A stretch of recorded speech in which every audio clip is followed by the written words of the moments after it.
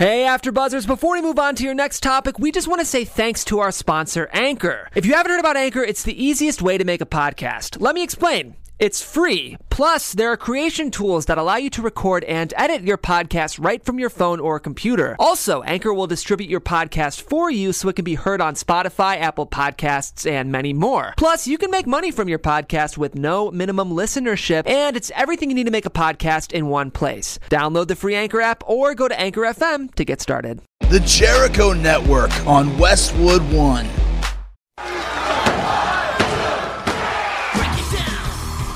Start an army, you look to your blood, you look to your buddies, you look to your friends. There's only a couple guys in the whole world that make me love pro wrestling, and you're one of them. You know, all the bad shit you've heard about us, it's all true. But another thing that's true is we love professional wrestling, and that's why we're here. I'm not sports entertainment anymore. Talk to him, kid. This is a new beginning. And it starts tonight! A new day is dawning for DX. Yo, who you talking to? Welcome to X-Pac 12360, everyone. I'm your host, Sean X-Pac Waltman. And I'm really excited about our guest today. He has a fight coming up this Saturday on Spike TV for Bellator. He's going to be fighting the Axe Murderer, Wanderlei Silva. That would be Chael Sonnen, and we're going to be talking to him a little bit later, but we're also going to talk a little bit about Money in the Bank, because that was that's a hot topic for discussion right now with the controversial finish of the women's Money in the Bank match and everything like that. But first, I'm just going to go around the room and say what's up to my man Jimbo on the couch. What up, Sean? How you? You know, man. Living life? Yep. Another day? This is second take on this opening, by the way.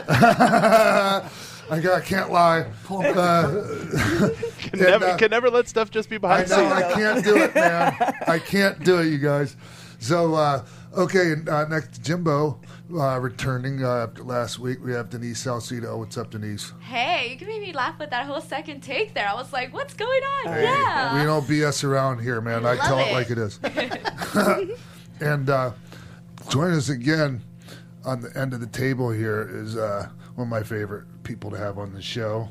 From Upbox with Spandex, my man Bill Handstock. What's up, Bill? Wow, I can't. Wow, I'm blowing me away with that. I'm just telling the truth, man. So love much, having man. you on. I'm thrilled to be here. I love anytime you ask me to come on, and I'm always happy to be here. You can follow me on Twitter at Sunday Motel, and I just want to give a shout out to Lulu on the floor, snoring it up once again. Yes, she is. Lulu. She's awesome. And on your right is the lovely TK Trinidad. Hey. What's up? I'm good. I know. How you doing? I'm awesome. That's going to be amazing. So exciting. Getting ready to go to England in the morning. Hopefully we can get this one right and I can actually make it there for the show. Going for Preston City Wrestling. And I got to just say real quick, thank you to them, because when all that stuff went down with the, with the arrest and the, big meth trafficking stuff and, all that, a lot of people canceled on me, and I totally get it, and I understand. I don't blame them, but there are a few promoters that didn't. One of them was APW in San Francisco, and also PCW, Steve Flutter and PCW in England. And so I never forget that kind of thing. So I'm very grateful to these guys.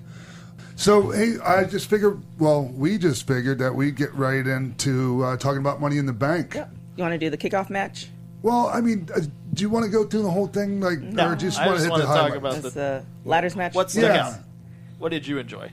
I mean, I think overall as a pay-per-view, I expected more stuff with the ladders. That would be my big knock on the entire show. Is I wanted more ladder spots. Okay. I guess even in the women's match, like the simple Terry Funk helicopter with the ladder around the head taking everyone out, or sandwiching someone between the ladder. I thought for a Money in the Bank pay-per-view, the big spots that stuck out to me were AJ hanging off the briefcase, and then Kofi's trust fall dive, which wasn't even in the Money in the Bank match, and Charlotte's flip. But that wasn't even off a ladder. It was off the turnbuckle. Yeah. So. The thing is here's what you have to be mindful of when you're doing these is, okay, Money in the Bank it used to be just okay. At WrestleMania, there was one Money in the Bank match. Now that's a pay-per-view, and they have more than one. Okay, you can't go out there in the first match and do all the good spots. You know, you got to know your place on the card. So, I mean, as far as that goes, that's one reason why there probably wasn't some of the spots we would have hoped for, like early on, because really that was the first match, right? Yeah. Mm-hmm. I mean, that was the first match on the pay-per-view. And it was the first women's Money in the Bank, so everyone was all eyes on that. And from what I saw, it was a good match. Yeah, I enjoyed it. Yeah, what did you guys think? Yeah, I thought it was a good match. Which we're going to talk about it in a second, but it's a bummer that they had that finish. I think because of the fact that they had that finish and they knew that they had a chance to deflate the crowd and lose the crowd, they held back from the women's ladder match for that reason, yes. And for also the reason you mentioned, you can't burn the crowd out in the first match, and you can't give away everything they're going to see in the main event in the first match too. Yeah. You gotta. So I think that they held all their cards close to their chest, and they said this finish could really ruin people, like ruin the crowd, or for at least a part of the show. Mm-hmm. So we don't want to put everything in the kitchen sink out there if that finish has a potential to kill the whole crowd. Because it's like imagine if the TLC match at WrestleMania with the Hardys and Edge and Christian, imagine if that had as anticlimactic a finish. Yeah. You wouldn't be talking about the rest of the match. Correct. But okay, so it just makes me wonder, like, if you know there's a risk of this thing killing the crowd, like, why do it? Right. Okay, let's just get right to it, Bill. Let's get right to it, you guys. I liked the finish. I did. I thought it was clever, and now everyone's talking about Carmella. Yeah. Sure. Carmella went from being someone who is on the wayside of, like, well, she's just another girl kind of getting lost in the shuffle since she has been separated from Enzo and Kaz. She's not doing what she did in NXT. That this put her top level. Now you're a certified bad person. Right. You know? Okay. All right. I think that I personally didn't like the finish just because it was the first women's Money in the Bank. And I know that right before this match, I was like, man, these women have so much pressure on them right now. And, you know, the match was okay for what it was, but I think that it could have been better. And, I mean, obviously compared to the men's Money in the Bank, it was amazing. Like, I cannot praise that match enough. But for this one, I think that the finish was cool. It was different. It got people talking. But why do it in the first one where it could have been the second women's Money in the Bank, the third, the fourth, what have you, you know? So I think I would have liked it better had Ellsworth carried Carmella up to the top, because that would have gone with their gimmick, and it would have been like, yeah, okay, that's cool. I can see it. But I know what they were going for here. I can see that they getting effed up in a hot second, too. Yeah. I definitely agree with you. I didn't feel the ending, but given the overall storyline and how they played it out in SmackDown, it makes sense. It's like the stuff that we, feel emotionally. There's, writers and everything. So I didn't like it, but it makes a lot of sense. And I'm actually more apt to watch it the day of, see everything's going on SmackDown, how it all plays out. Yeah, I think that what happened on SmackDown was mostly damage control. The sense I got of how it played out. Yeah. Especially after that amazing promo that Carmella cut to open up SmackDown. But So I understand the argument of, you got to do anything you can to get heat, especially because I've been feeling for months that Carmella's been killing it in the ring, been killing it on the mic, got a great act with Ellsworth and herself, but for whatever reason, the crowd just didn't give a crap about her, for whatever reason. And it was really frustrating to me as a fan and as someone who understands what wrestlers go through, that, man, she's doing some of the best work of anyone on either roster, but the crowd just won't react to her. Mm-hmm. So you can't take a wild guess. No, because I'm having a hard time. Some people are blaming the anticlimactic, the anti-pop of her theme, but I don't buy that. I think her theme's fine, but I don't know what it is. I don't know what it is. I think it's part what Daniel Bryan recently talked about this past week about how WWE superstars need a change in how they're presented, because people get to know these people and care about these people in NXT, and then they come up to the main roster and on TV they're treated as, well, you should already know their story. Yeah. So we're just going to show you matches of them. We don't need to show you vignettes. We don't need to show you backstage segments like the Roderick Strong thing, or the Chad Gable and Jason Jordan, how they got together for months in NXT. We just are supposed to accept it. But the vast majority of people who watch it on TV don't watch NXT. So they don't know these characters, so they're not going to react to Carmella when they don't know anything about who Carmella is. I don't know. There's not enough time in the show to get in depth with it, but there's got to be a way, Right. you know. Sure. And hey, if you want to know more, go on your phone and you know what I mean, some kind of an interactive thing. Yeah. They used to do that picture-in-picture stuff, but it didn't get over quite as well as people had hoped. Right. Yeah, I love that, though. No, I liked it too, but it also involved shilling the app in every segment. It's like, hey, you're missing action if you don't have the app, and then people were like, we don't want the app, and it just went on from there. And the trouble with the second screen experience is most people's second screen experience, they're already having it. They're already on TweetDeck, or they're already on social media or whatever, already talking about it. They don't need another app to worry about. And do you think those people actually do know the characters well? The ones that are doing the second screen and all that? Half and half. Wow, really? Yeah. Maybe they could do almost like a breadcrumbing where, you have the person and you might do like a little snippet or a little vignette before they are about to perform, like they do in sports. Yeah. That is, now you're kind of doing the story bit by bit as time progresses. Yeah. So now you get to know. I know they do that on American Ninja Warrior. Yeah, right? But that's how you always use, no one would ever show up on in the new generation or even in the Attitude Era. No one would ever just show up on TV without 6 weeks of vignettes. Without and then you get 6 weeks of miraculous vignettes, and then he shows up, and you're like, what the Ric hell? Flair couldn't even take a break without getting 6 weeks of him in a retirement home. I think I might have been the first guy back in that era that was introduced without vignettes. That's what I'm saying, though, because unless you're a person that has been a huge part of this other major TV show that just as many people are watching, that's coming over now, it's not going to work.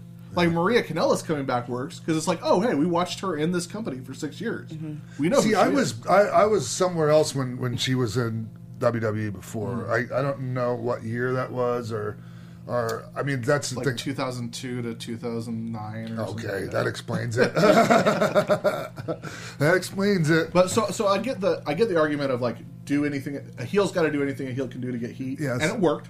And they got a huge reaction, and they got a huge reaction on SmackDown. People are reacting to Carmella now. Mm-hmm. I get that. So I understand that argument. However, every woman that I know who watches wrestling, and every woman who I respect who saw this finish, are upset about it. Yeah. And as someone who tries to be a good ally, I tend to try and listen to these women. So it's if you're offended by how this played out, that's probably the right reaction. Really? Yeah. So you think it's so you think that them being pissed is a good being pissed, or the wrong kind of heat? Wrong kind of heat. Okay, that's why I was confused on what you were saying there for a second. Yeah, because like you were saying, they hyped this match. They sold this match as this is historic. Women are making history. Yeah, and then the finish of the match was a woman doing it. I felt like they took a big giant crap on it. To be honest with you. Yeah. And Jerry Lawler feels the same way. He went out today and he said he didn't like the way that. And here's the thing: okay, we can blame anyone or point fingers, but really, when it comes to these things, it's Vince McMahon. That's where the buck stops, because I mean, that's just the way it is. Mm-hmm. I mean, I will almost guarantee you, I'd almost bet both my testicles that. They're grapefruits? Yeah, they're not grapefruits. Trust me. Clementines? Yeah, no, a little smaller. We're getting to know each other here. Anyways, whatever. I lost train of thought on that one. Anyways, nobody wants to know how big my nuts are. So you think Vince made the call for? Of course he did. Yeah, of course he did. Nothing like this is... Well, you can get Road Dogg back on the show again next week and find out. Why do you think... Well, I mean, he will tell you the same thing. Why do you think Vince would make that call and not have the faith in the women to handle this all on their own? Because that's what Vince thought was the right thing to do, from the way Vince looks at things. And do you think he sees the reaction of Carmella trending on Twitter for 2 days and is like, see, I made the right call? Yes.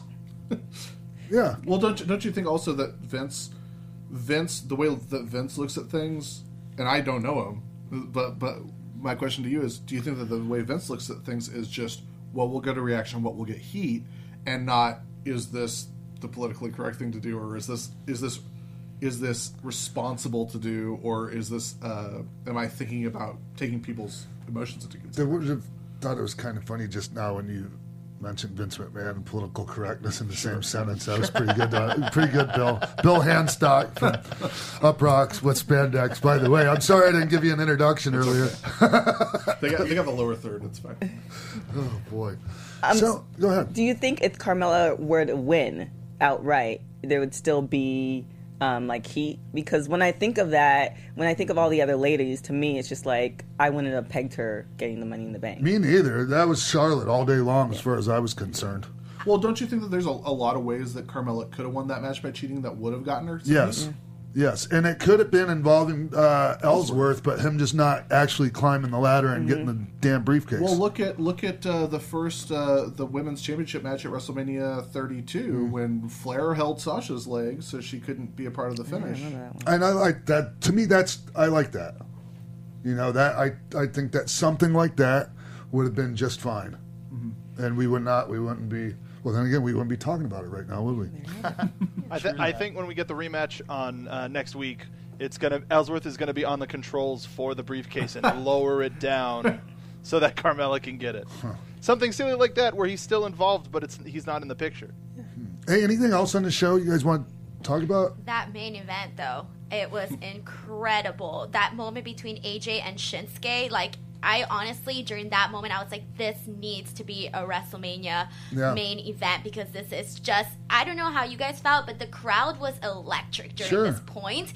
And just seeing them, there's no one else that could, between Shinsuke and AJ, that can go at each other at that speed and really stay up in that level. So having them both go together in that moment, I was just like thanking the Lords for that moment. Honestly. Yeah, it was a great moment. I love the way it was shot. How you saw Shinsuke set up the ladder, and then when it went wide, and you saw AJ was there, and then they both pushed the ladder aside and went nose to nose. Yeah, beautiful. It was and this is a movie. And okay, so Baron Corbin. Love Baron Corbin. I do too. I'm high on Baron Corbin. Love Baron Corbin. Don't think he needs the Money in the Bank briefcase. Neither do I. I think he was going to be a main eventer on SmackDown by the end of the year, regardless of whether he won that match. I don't think he needs it, especially with a heel champ right now. Right. I know. Who knows how long Jinder is going to be the champ, but well, what do you think? Like, okay, not to jump around, but I will anyways. Him coming out during the title match. Well, I thought on that TV. was. Wait, what Corbin. Yeah, Baron Corbin. I'm thinking of something else. Sorry. He did it. Yeah, that was a little weird because considering the alignment of everyone. But yeah. He wasn't on the show otherwise, so it was a good spot to remind people that he has a thing. He's the Mr. Money in the Bank, and he wants to really take pleasure in the fact that he can play mind games with people. Because when his music hit, it got a huge reaction. Huge reaction. So, yeah. Good. Okay, going backwards again a little bit. Hey, we're talking about me here. So, I was. What do you think of how'd Lana do? I thought she did fine. I thought so too. I wasn't expecting. Here's the thing. You know, like I don't know if you've heard me say this before, but I don't think she should be wrestling at all. That's just my opinion, and she wants to. She did a lot better than I thought she was going to do. I don't know. I think she did better than a lot of us might have expected her to. I mean, she pulled the basics down in the ring. She looked great. She's got charisma. She's got personality. So, I mean, I think if she continues to train and continues, we could see a little bit more out of her. And I think people are really behind her. I thought it was weird that her entrance is probably the thing she's perfected the most and had the most practice on. And that when her entrance, like she's getting to the ring, they're like, let's cut to this video package of telling you the story of how it built up to this match. And it just cut back to her, and she's in the ring, and her gown's off. It's like, wait a minute. Yeah, I was wondering we didn't get to see like her awesome dance or taking off her gown or anything. Because that's what I thought when she was walking out. I was like, okay, I know she's not wrestling in this, so how? So I kind of saw like a little zipper, but the whole for the pay-per-view, and I know as far as women's concerned, there's not a big pool. It was underwhelming. And then the screams, it reminded me of Summer Rae, and I just feel like if you're gonna be a badass chick, then you just be a badass chick and beat the crap out of somebody, and then take that out. The one thing that I will say about the matchup itself is that I don't think either one of them have enough experience to be working with each other on a pay-per-view. Oh, okay, like a veteran and a yes. I mean, Naomi's super athletic, but she Yes, still but doesn't she's have still green. to carry her. Yeah, She's exactly. green as can be, and both of them are. And you can overproduce a match all you want, but once they get out there, it's on them. And so I mean that was noticeable to me. But like besides that, I thought she did a good job, but. It's just good isn't good enough. Yeah, well, I mean, yeah, I think like we all said, she did better than I think most of us expected. Yeah. And I'm happy for Naomi that she's getting that spot, that chance to be like carry this match. Mm-hmm. Yeah. But like you said, maybe she's not quite to that She spot yet. needs to be carried still, and nothing against her. That's just where she is still, in her career. Yeah. So hopefully, no offense is taken. I'll never say a cross word about Naomi, but I was happy for both of them that they got this spot. But it was what it was. I don't think anyone expected the world from it. Yeah. Is anybody excited to see it again next week? I kind of think they should throw Lana in. Well, no. This match is there's a rematch of this exact one next week. Yeah, I know they're doing the rematch, but I kind of I know there's storyline also there's stuff, but I almost want to see Lana do the money on the ladder match. I agree with that too. That would have been a good twist to it, but I know Naomi doesn't have anybody to wrestle against. I wish they would have just put her in the Money in the Bank match in the first place, so they would have had her during the build-up. Because like of all the women that once they get the mic, there was too many women that can't rock the mic out there. Sure. So really it was Charlotte and I don't know who else. Becky did great. And that was it. And that was it. Everyone else like waiting for their lines. Yeah, please get cut the mic off. But it's too bad that we know Lana so well at this point, and we know that she's a mastermind. As a character, as a person, because it would be pretty hilarious with this new like dancing gimmick to have her be sort of like an oblivious, like doing her whole routine like while everyone else has the Money in the Bank ladder match behind her. Like the dance she did at her wedding, just while the match is going on. Yeah, that'd be amazing. What? Okay, so what else is? Anything else? Enzo and Kaz split up on Raw. Yeah, on Raw. Yeah, I watched it. What did you think? Did you? I would have done it differently. I thought it was a little bit drawn out. The segment, especially for a go home. Like, I mean, did you guys know it was coming? Yeah. I had a feeling it was. Suspicion. And okay, it was really weird because they bring all these suspects out, and then all of a sudden they go to this video footage and they come back and they're all out of the ring. They're all gone. Big Show and who was the other suspect? Revival. Yeah. I don't understand what that was all about. Well, like Brandon Stroud pointed this out over Up Rocks in his Best and Worst of Raw this week. Yeah. How bulletproof a turn would it have been for Cass to turn during their red hot intro that they do every week? Yeah, it's just like you can't teach that. Like, yeah. Have Cass boot him in the face during that, like people would go lose their minds. That would have been amazing. Instead of having it be the end of a 20-minute main event segment. Yeah. Yeah, and I would have just done it differently. I like the concept of the surveillance footage and it was me all along. Oh, you guys brought caught back GTV. But I just thought the execution could have been a lot better. I thought it was weird that his promo went on so long, and Enzo was just like staring at him, and then after Kaz beat Enzo up, Kurt Angle was just like standing there the entire time. Yeah, Kurt just standing there. Just weird. Right. But we got to give Enzo credit where credit is deserved for that single tier. That tier, like, completely, like, just sold it to the next level for me. I was probably real. It was you amazing. can't teach that. I mean, it's probably, when you have okay, I'm going to tell you why I say that.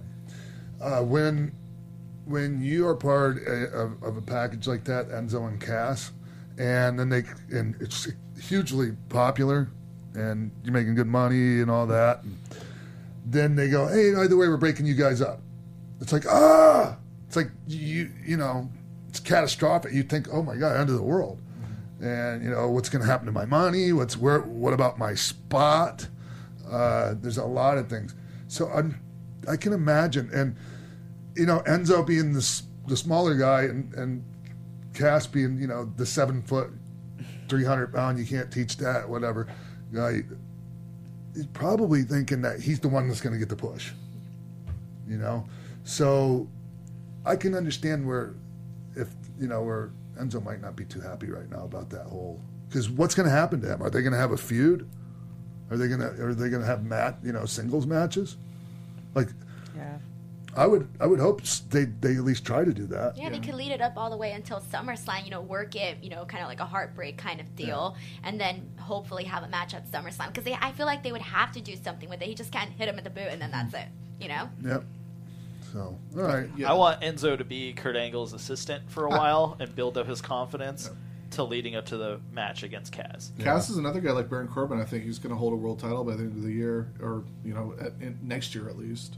And I don't think Enzo's ever going to be at that level. But I wish that WWE wasn't so opposed to managers, because he'd be a Dynamite manager for anybody. Oh, yeah. He could be great on the commentary team too. He would be awesome on commentary. Hey, something I want to hit on real quick. Did you see they put Gender in a match with Luke Harper? I don't like that. I don't like. I like what they're doing with Gender, but okay, he's still kind of. There's still some things that we have to smoke and mirrors on with the work. Mm-hmm. It's just, I'm just being honest with you. And there's no reason, I just think it was a bad idea to put him in a match like that.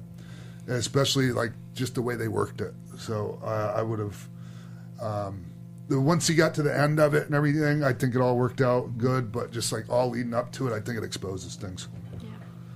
Especially right now, since they're trying to push Gender, we don't want to see the stuff that he's not That's so right. great at, and this shined a light on it versus we could have kind of been tricked. Sure. Yeah.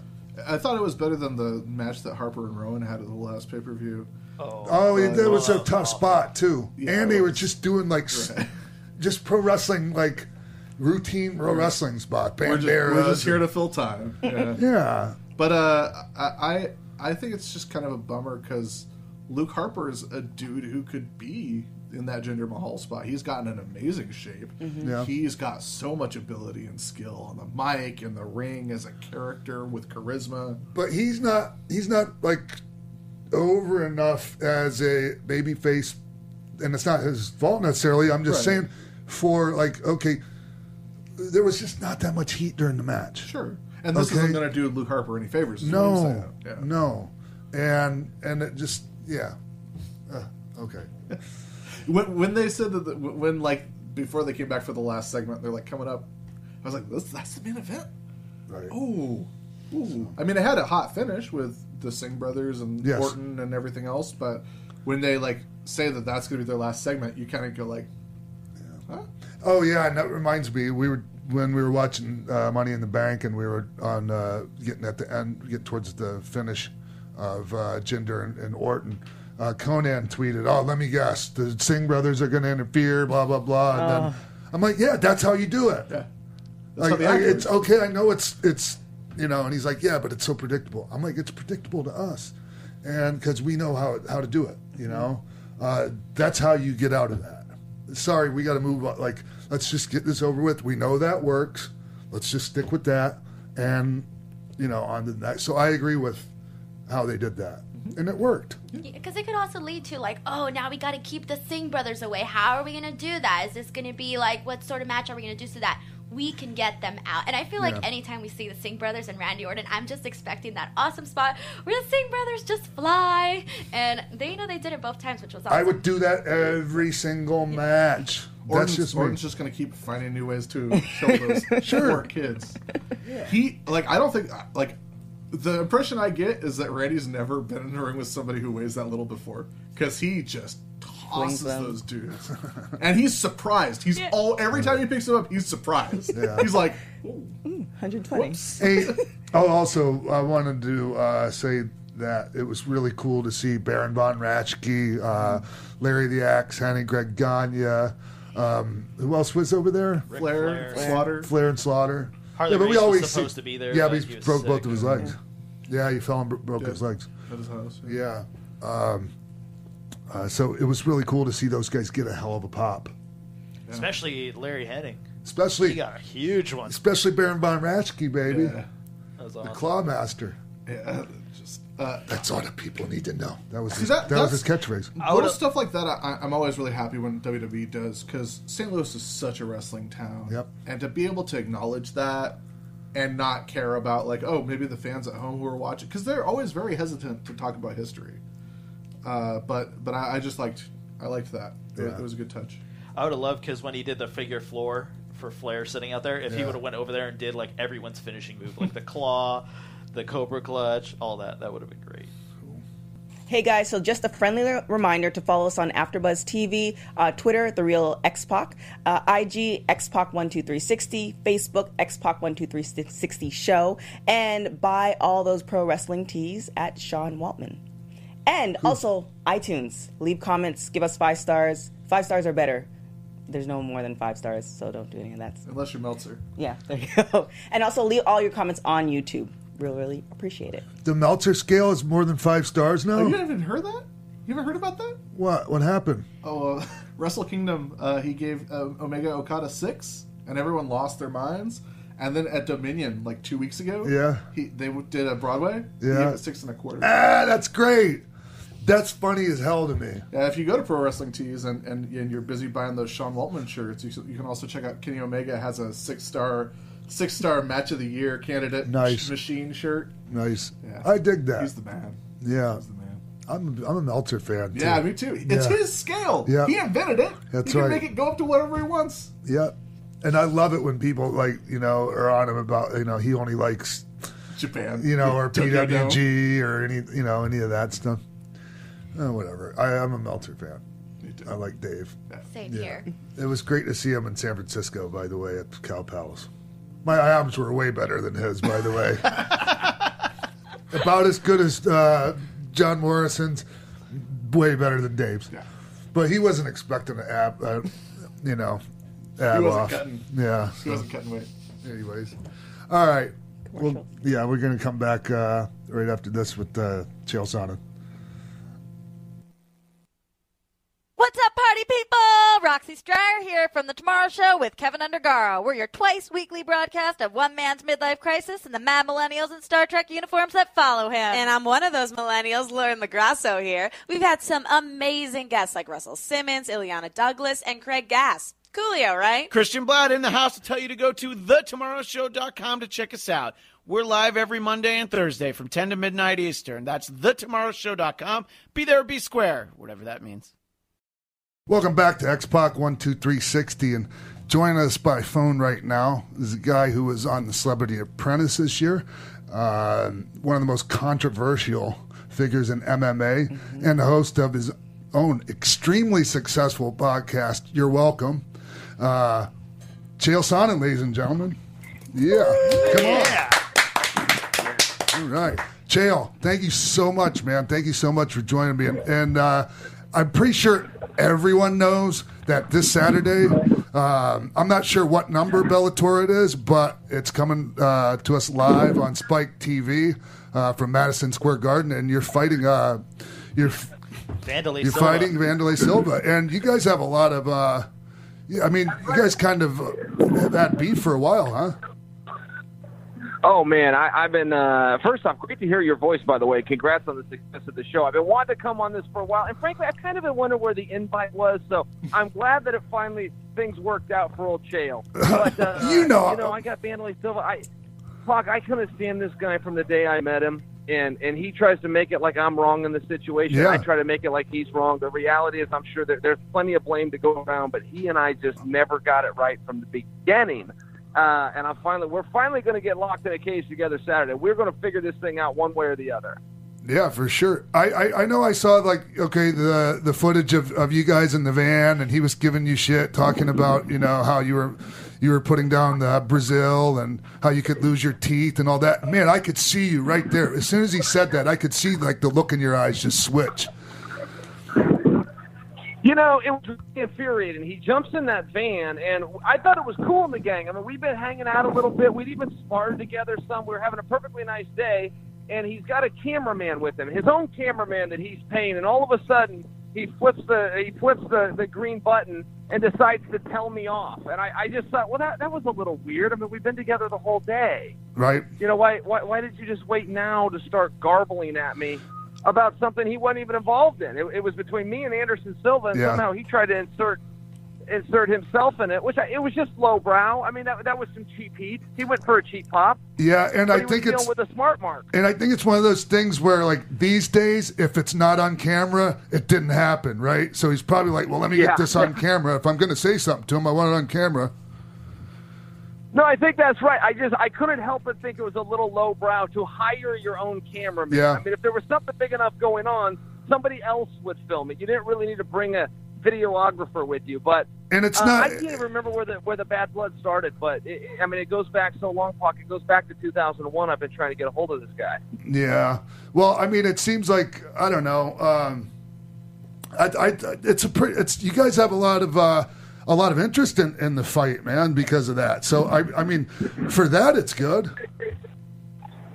Yeah, no, I think that's right. I think in that regard, there's not very many grudges out there, and nothing is as big as a grudge match. And I'm a fan. I speak to you as a fan. When two guys really want to fight, I want to see it. When a promoter makes two guys fight, I'm a fan. I'll tune in, but it's not the same. It's not the same as when I know two guys really don't like each other. And I've never really been in this spot. I can't remember a time in my career. I had my first fight in 1997. Right. I can't remember a time in my career where, I didn't like the find out. That I didn't like a guy. Hey, Puck, I have to apologize to your listeners. Let them in on one thing. I'm on the streets of New York City, so there's some hustle and there's some bustle and there's some horns going on. You got to forgive me. Don't even worry, man. Don't even worry. You're gonna have fans stopping you soon, taking pictures. Want to hear? All right, I turned my back a couple of times to avoid some of those, and I felt like a real jerk doing it. But I didn't know what else to do. All right, Chael. So I'm doing like a little happy dance out here in the street.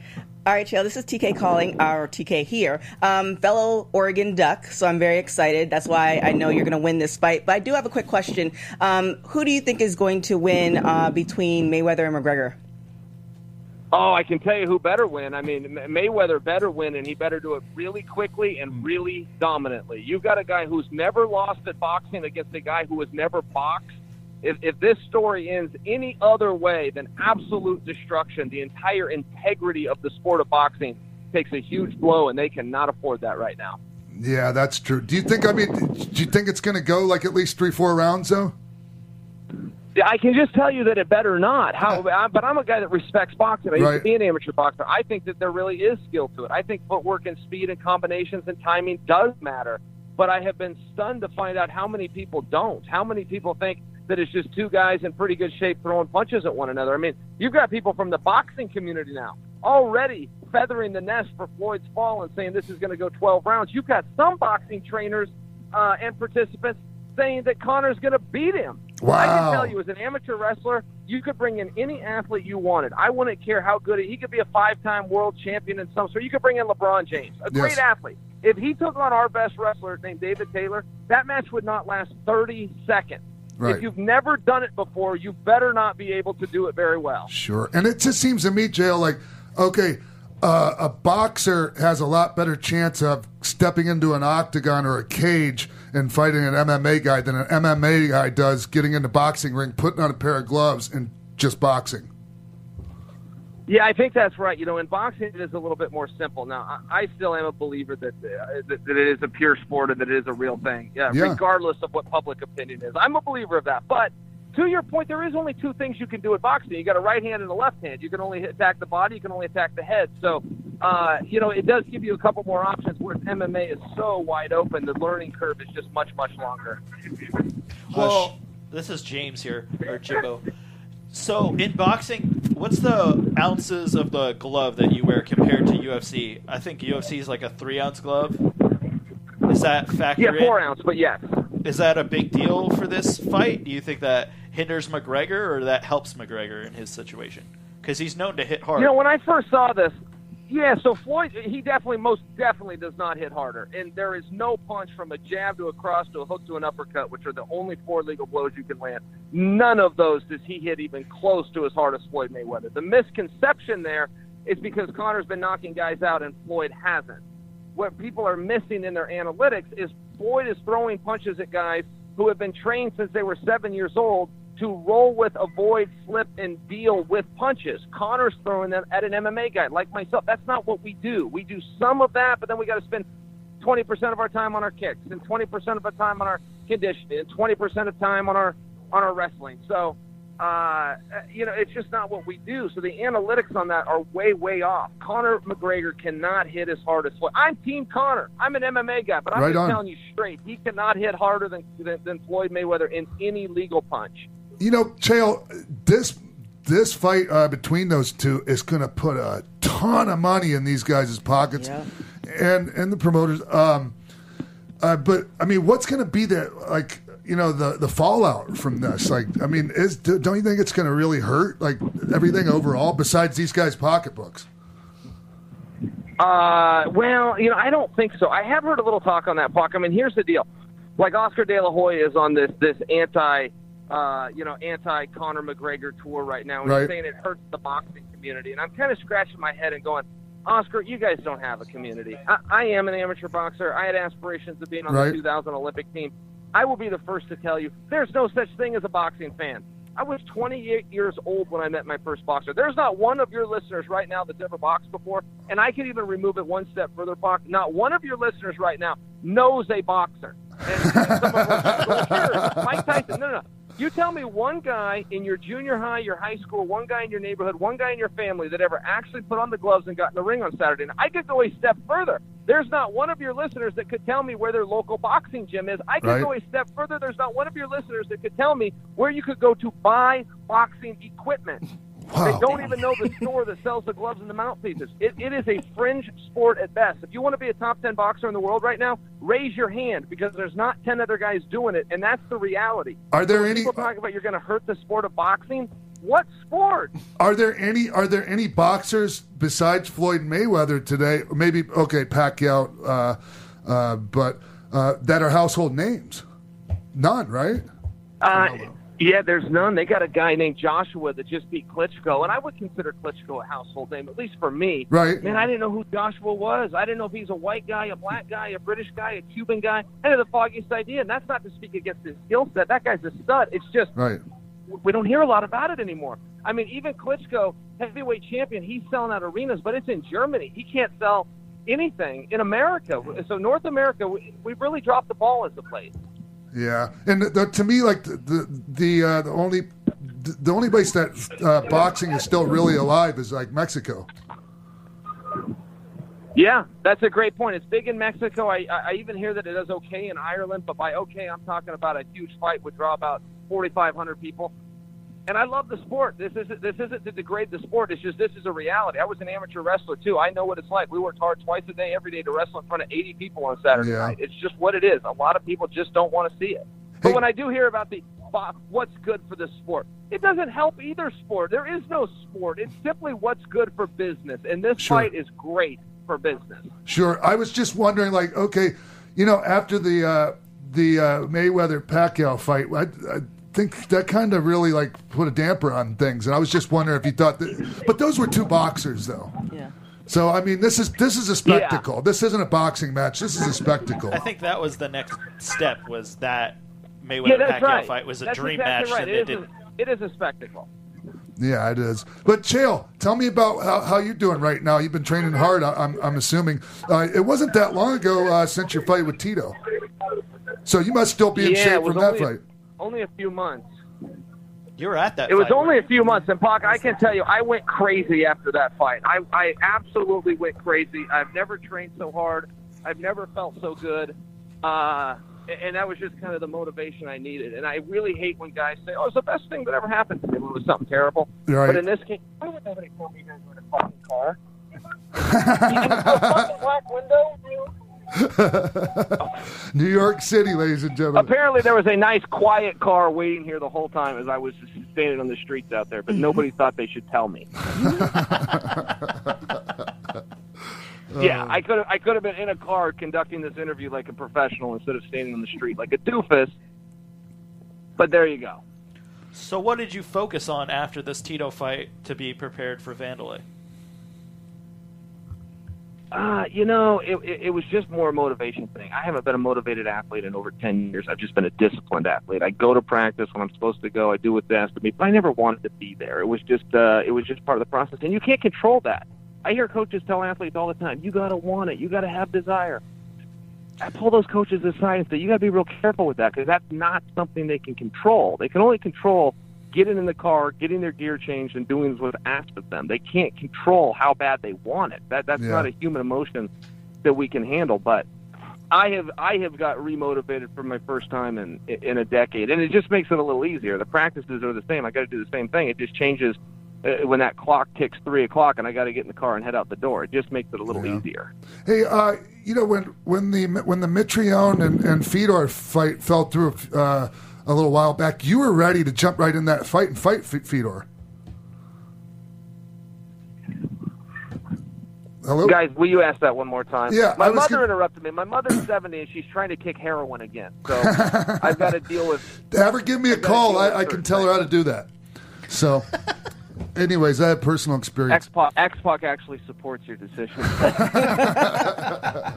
No, what I was saying, Chael, is when the Mitrione Fedor fight fell through the first time, you were there ready to step in and fight Fedor at a moment's notice. I thought that was amazing. Oh, I was begging them. I was begging them. Again, that came off the heels of being embarrassed by the worst fighter in the sport. And, I just wanted to get back in there so bad. And I don't know why that didn't happen. I mean, I was there. He was there. I was licensed. He was licensed. He was clean. He could pass the test. I could basically pass the test. I mean, I thought that they should make the match. What do you mean by basically pass the test? What does that mean? Well, fairly. Like, I don't want to be judged like everybody else. I don't want, like nothing in my system. I want to be judged more of like on a curve. Like last time it was 7 things. I think like 2 or 3 is probably the sweet spot. Oh, right on. Hey, Chow, this is Denise. Nice to meet you. Pleasure to be met. Yeah, so I wanted to ask you, you're fighting at 205 pounds. After this, are you going to go back down to 185? I don't think so. I like to stay at 205, and then over in Bellator, they even do a lot of catchweight fights. Nice. King Mo just fought Rampage at a catchweight fight. I just want to fight where there's, wherever there's opportunity. And that might mean going down to 185, but I haven't heard any talks of that, and I'm definitely not going to volunteer for it. Are you only just looking to Saturday, your fight against Vanderlei, or are you looking past that at all to who you might want to fight after that? No, I'm just looking at Vanderlei right now, but the division is so open. And again, to come back to the last question, there is different weight classes. There's just different opportunities. I think I got brought over to Bellator to be a 185-pounder, but I haven't fought in that division yet. So I hear talks about Fedor, and that's moving up to heavyweight. So I guess it's just a situation of keeping options open right now. And also, how do you think Mitrione's going to do in there against Fedor? I think Mitrione's going to do real well. Fedor's up and down, and all those guys that made their careers in Japan, you never know what you were seeing. That referee had an earpiece in, and there was somebody telling him what to do when that fight was supposed to be over. So you never knew really what you were getting in Japan. You damn right you did. In America, he's got when he's in America, his record's 3-3, and it's not to disparage him, but this is just the reality. Under sanctioned fights of competitive nature, he's batting 500. I think that Mitrione is.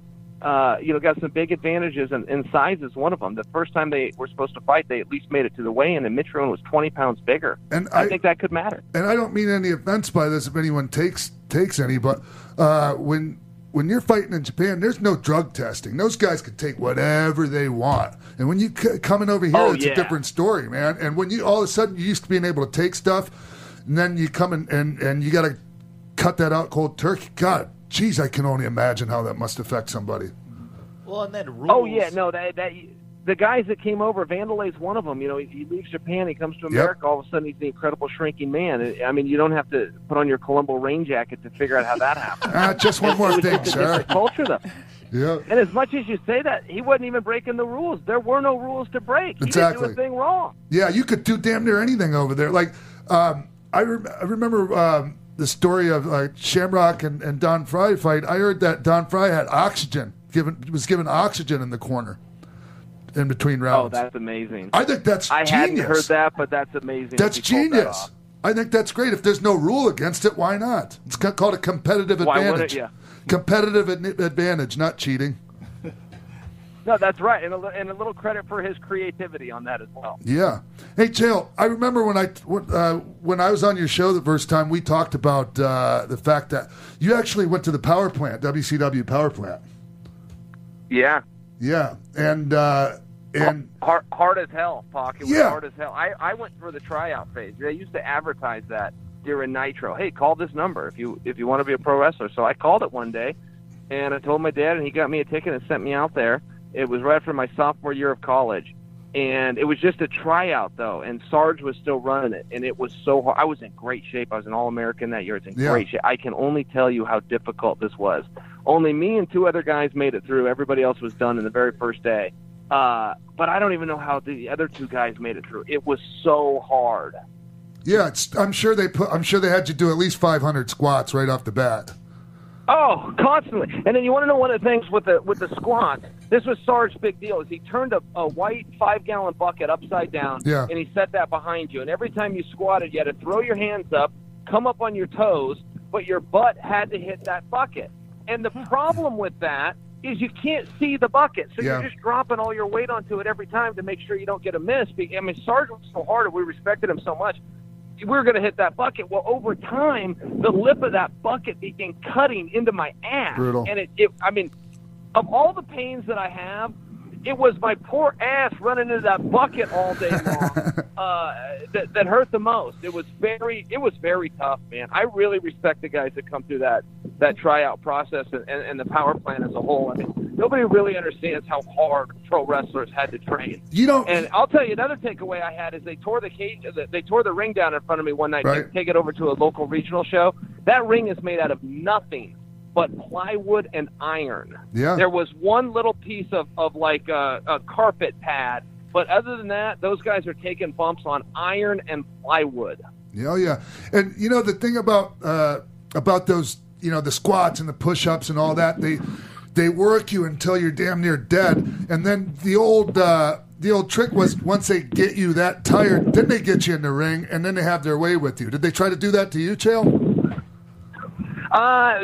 One guy did, and I didn't know the respect factor on it. Like I did not want to come in and puff up at all. There was one day when Sarge actually had us amateur wrestle, and these guys, I just finished an All-American season, and I didn't really know how to do it. Like they were above me, and I didn't want to come in and hurt anyone's feelings. But I'd never been trained in doing it other than the one way, which is as hard as I knew. Right. There was a guy out there named Prince Iakea. And I had accidentally caught him in a knee bar. And the second I did, I let it go. Well, he knew enough about grappling to know the position I had him in. And we finished the spot and everything. And he came back, and he'd already made it. He was doing good, and it was doing some dark matches and even breaking into TV. And he came aside and really thanked me. Hey, thank you for stopping, and now I know I can trust you. I just thought that was a cool thing to do. Because I didn't belong there. That was his home. I didn't belong there. And he went out of his way to tell me thanks. And I've always appreciated Prince Iakea to this day because of that. Oh, yeah. So you didn't feel like that was like just a running guys off tactic that they pulled on you, just trying to get you to go away, get your money? Well, there was a little bit of that, but I mean, they were pretty straight up front with us in the very beginning. They just said, this is really tough, and we have to know who wants it. And when we get you sore and we get you tired and give you an opportunity to quit, we need to know right now who's going to take that opportunity.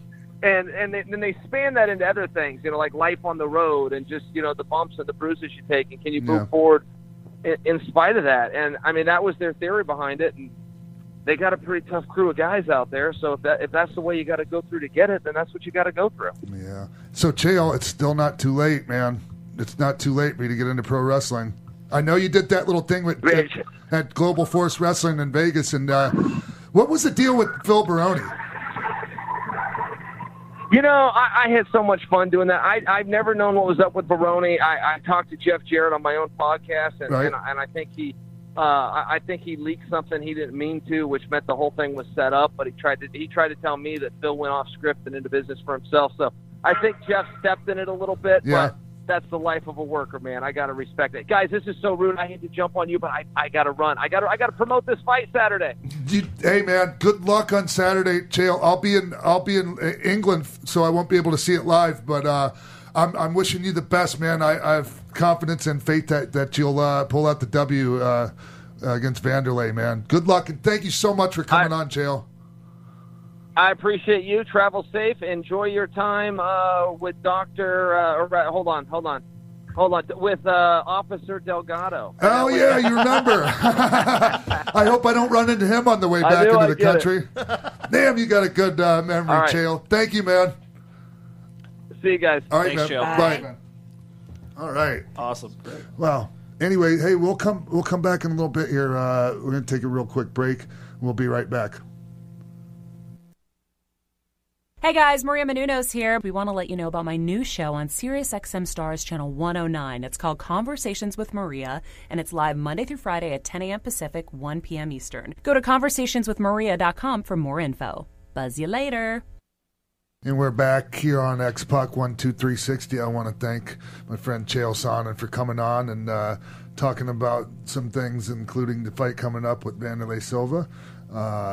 And talking about the stuff at the power plant. I talked to Chael about that before on his show, and I just thought it was interesting that they tried to run him through like that, you know?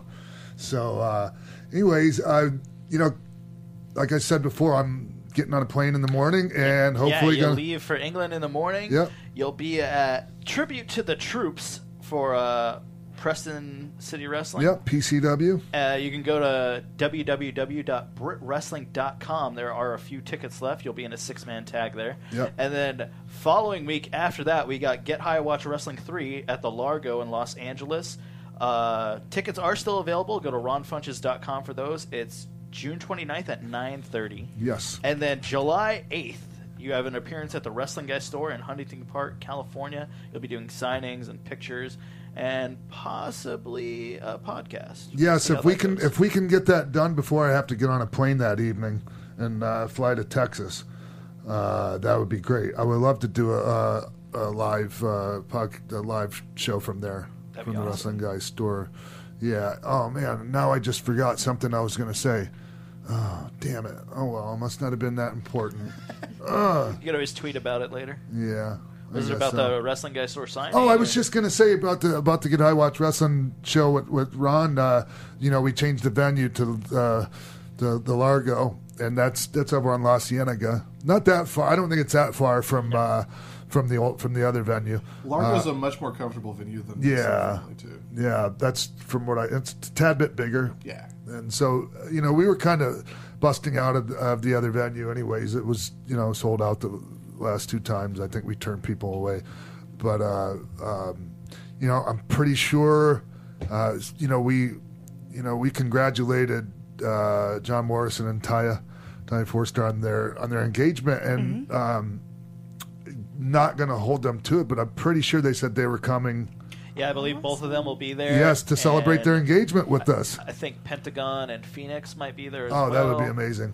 So yeah, definitely come check it out. Yes, I'm coming. And also, I'm from what I hear, the Lucas brothers are going to be there. They're going to be the special guests. Yes. Wow. Yeah, big fans of the Lucas brothers. I was on a show called Friends of the People with them. We did a little skit, just a little skit on there. It was fun. And they have Lucas Brothers Moving Company, which is an animated series. That's amazing. Anyways, they're big lovers of pro wrestling, so really hoping to see them, and hoping to see everyone else that's in listening, viewing distance. That's listening or watching right now. I hope to see you if you're in the SoCal area next Thursday. And what else, Jimbo? That's all. Is that it? Yeah. Wow. Those 3 are your upcoming events that we got going on right now. Cool. Anything from you, Bill? What's going on with Spandex? Just still plugging along like always. Yeah. We're gonna have this week. End of this week, we're gonna have our WCW Nitro recap, our retro recap that you are gonna be. Have a match in there so you can read about a very interesting maneuver that you came up with for that match. Just plug it away. We put out our mini documentary and our long form about Glacier. It was great. It was an excellent piece that you guys did. I was very happy to spread the word on that. Yeah, very cool. He's one of Brandon Stroud's all-time favorite wrestlers, and it really shows in the long form. We spent a lot of time working on it and working on the video, and we're really happy with how it came out, and we're happy to now be friends with Ray Lloyd, who's one of the nicest, most genuine people you'll ever meet. Always, I mean, the number one thing I think about when I think of Ray is just such a nice. Not that nothing against any of his wrestling skills. He was very, very solid wrestler, but just so nice, so freaking nice. I mean, that sticks out in my mind. Yeah, I think that's a good thing to think about, like when you think of somebody. Absolutely, yeah. Like, it was weird. All the people we talked to, it seemed like a third of the people that actually were in the same company as him never interacted with him or didn't have anything to say about him because they didn't know him that well. Everyone else loved that guy to death. Go to the ends of the world for that guy. Well, like in WCW, there was a kind of a separation a little bit. Like certain guys dressed in a certain dressing room. Sure. Like, for instance, I'm going to tell you, when I went to WCW for my tryout, and it was at Center Stage, there was 2 dressing rooms. One for the guys that were, like, getting a push or full-time guys, and the other for, like, underneath guys and, like, enhancement talent. Mm-hmm. And so when I got there, I went right into the dressing room and put my shit down where the top guys were. And everyone was looking at me like, who the hell are you? I didn't care. Yeah. Like the guy that stood out to me that was nice to me there was Ron Simmons. Oh, wow. Yeah, I never forgot that. Yeah. And we had, obviously later on we developed a friendship and all that. That's for another time. I'd like to get Ron on the show. Well, you can check out everything at withspandex.com and uproxx.com/pro wrestling, and you can follow me on Twitter at Sundown Motel. Sundown Motel. Tell me about that. Why Sundown Motel? Okay. Sundown Motel. There's a band that I really loved, that I still love, but that I really loved when they were around, called Stavesacre. I have a Stavesacre tattoo right here on my elbow. Super into them. And I was listening to one of their albums that there's one album of theirs that I've written probably 4 different screenplays to, that just put it on right. There's a few albums that I have that are just like, I've created so much while listening to it, and the second or third track on the album is called Sundown Motel. Okay. And I needed a name for a handle back in the AOL Instant Messenger days, so I picked Sundown Motel, and I just kept using that name everywhere I went. It's crazy because I was going to ask you if you got that Twitter handle from that song Sundown Motel. Yeah. Just kidding. Never heard of it. At this point, it's just I've been using it so long. It's just my personal brand. I just think it's kind of cool. Yeah, thank you. I could have asked you that off air, but I don't know. I just felt like now it's everyone should know. Now it's on the record. Yes, it is. Yeah. Unless we cut it out. Yeah. So, anyways, hey, I appreciate everyone for joining us this week, and we'll see you all next week right here on X-Pac 12360. From executive producers Maria Menounos, Kevin Undergaro, Phil Svitek, Sean Waltman, producers Jimbo Frank and TK Trinidad, managing producer of AfterBuzz TV Wrestling Mark Donica, and the entire X-Pac 12360 staff, we would like to thank you for tuning in. Like us on Facebook, rate and comment on iTunes and YouTube, follow X-Pac on Twitter at TheRealXpac, and email us at xpac12360show@gmail.com. This has been a presentation of the AfterBuzz TV Network. Buzz you later!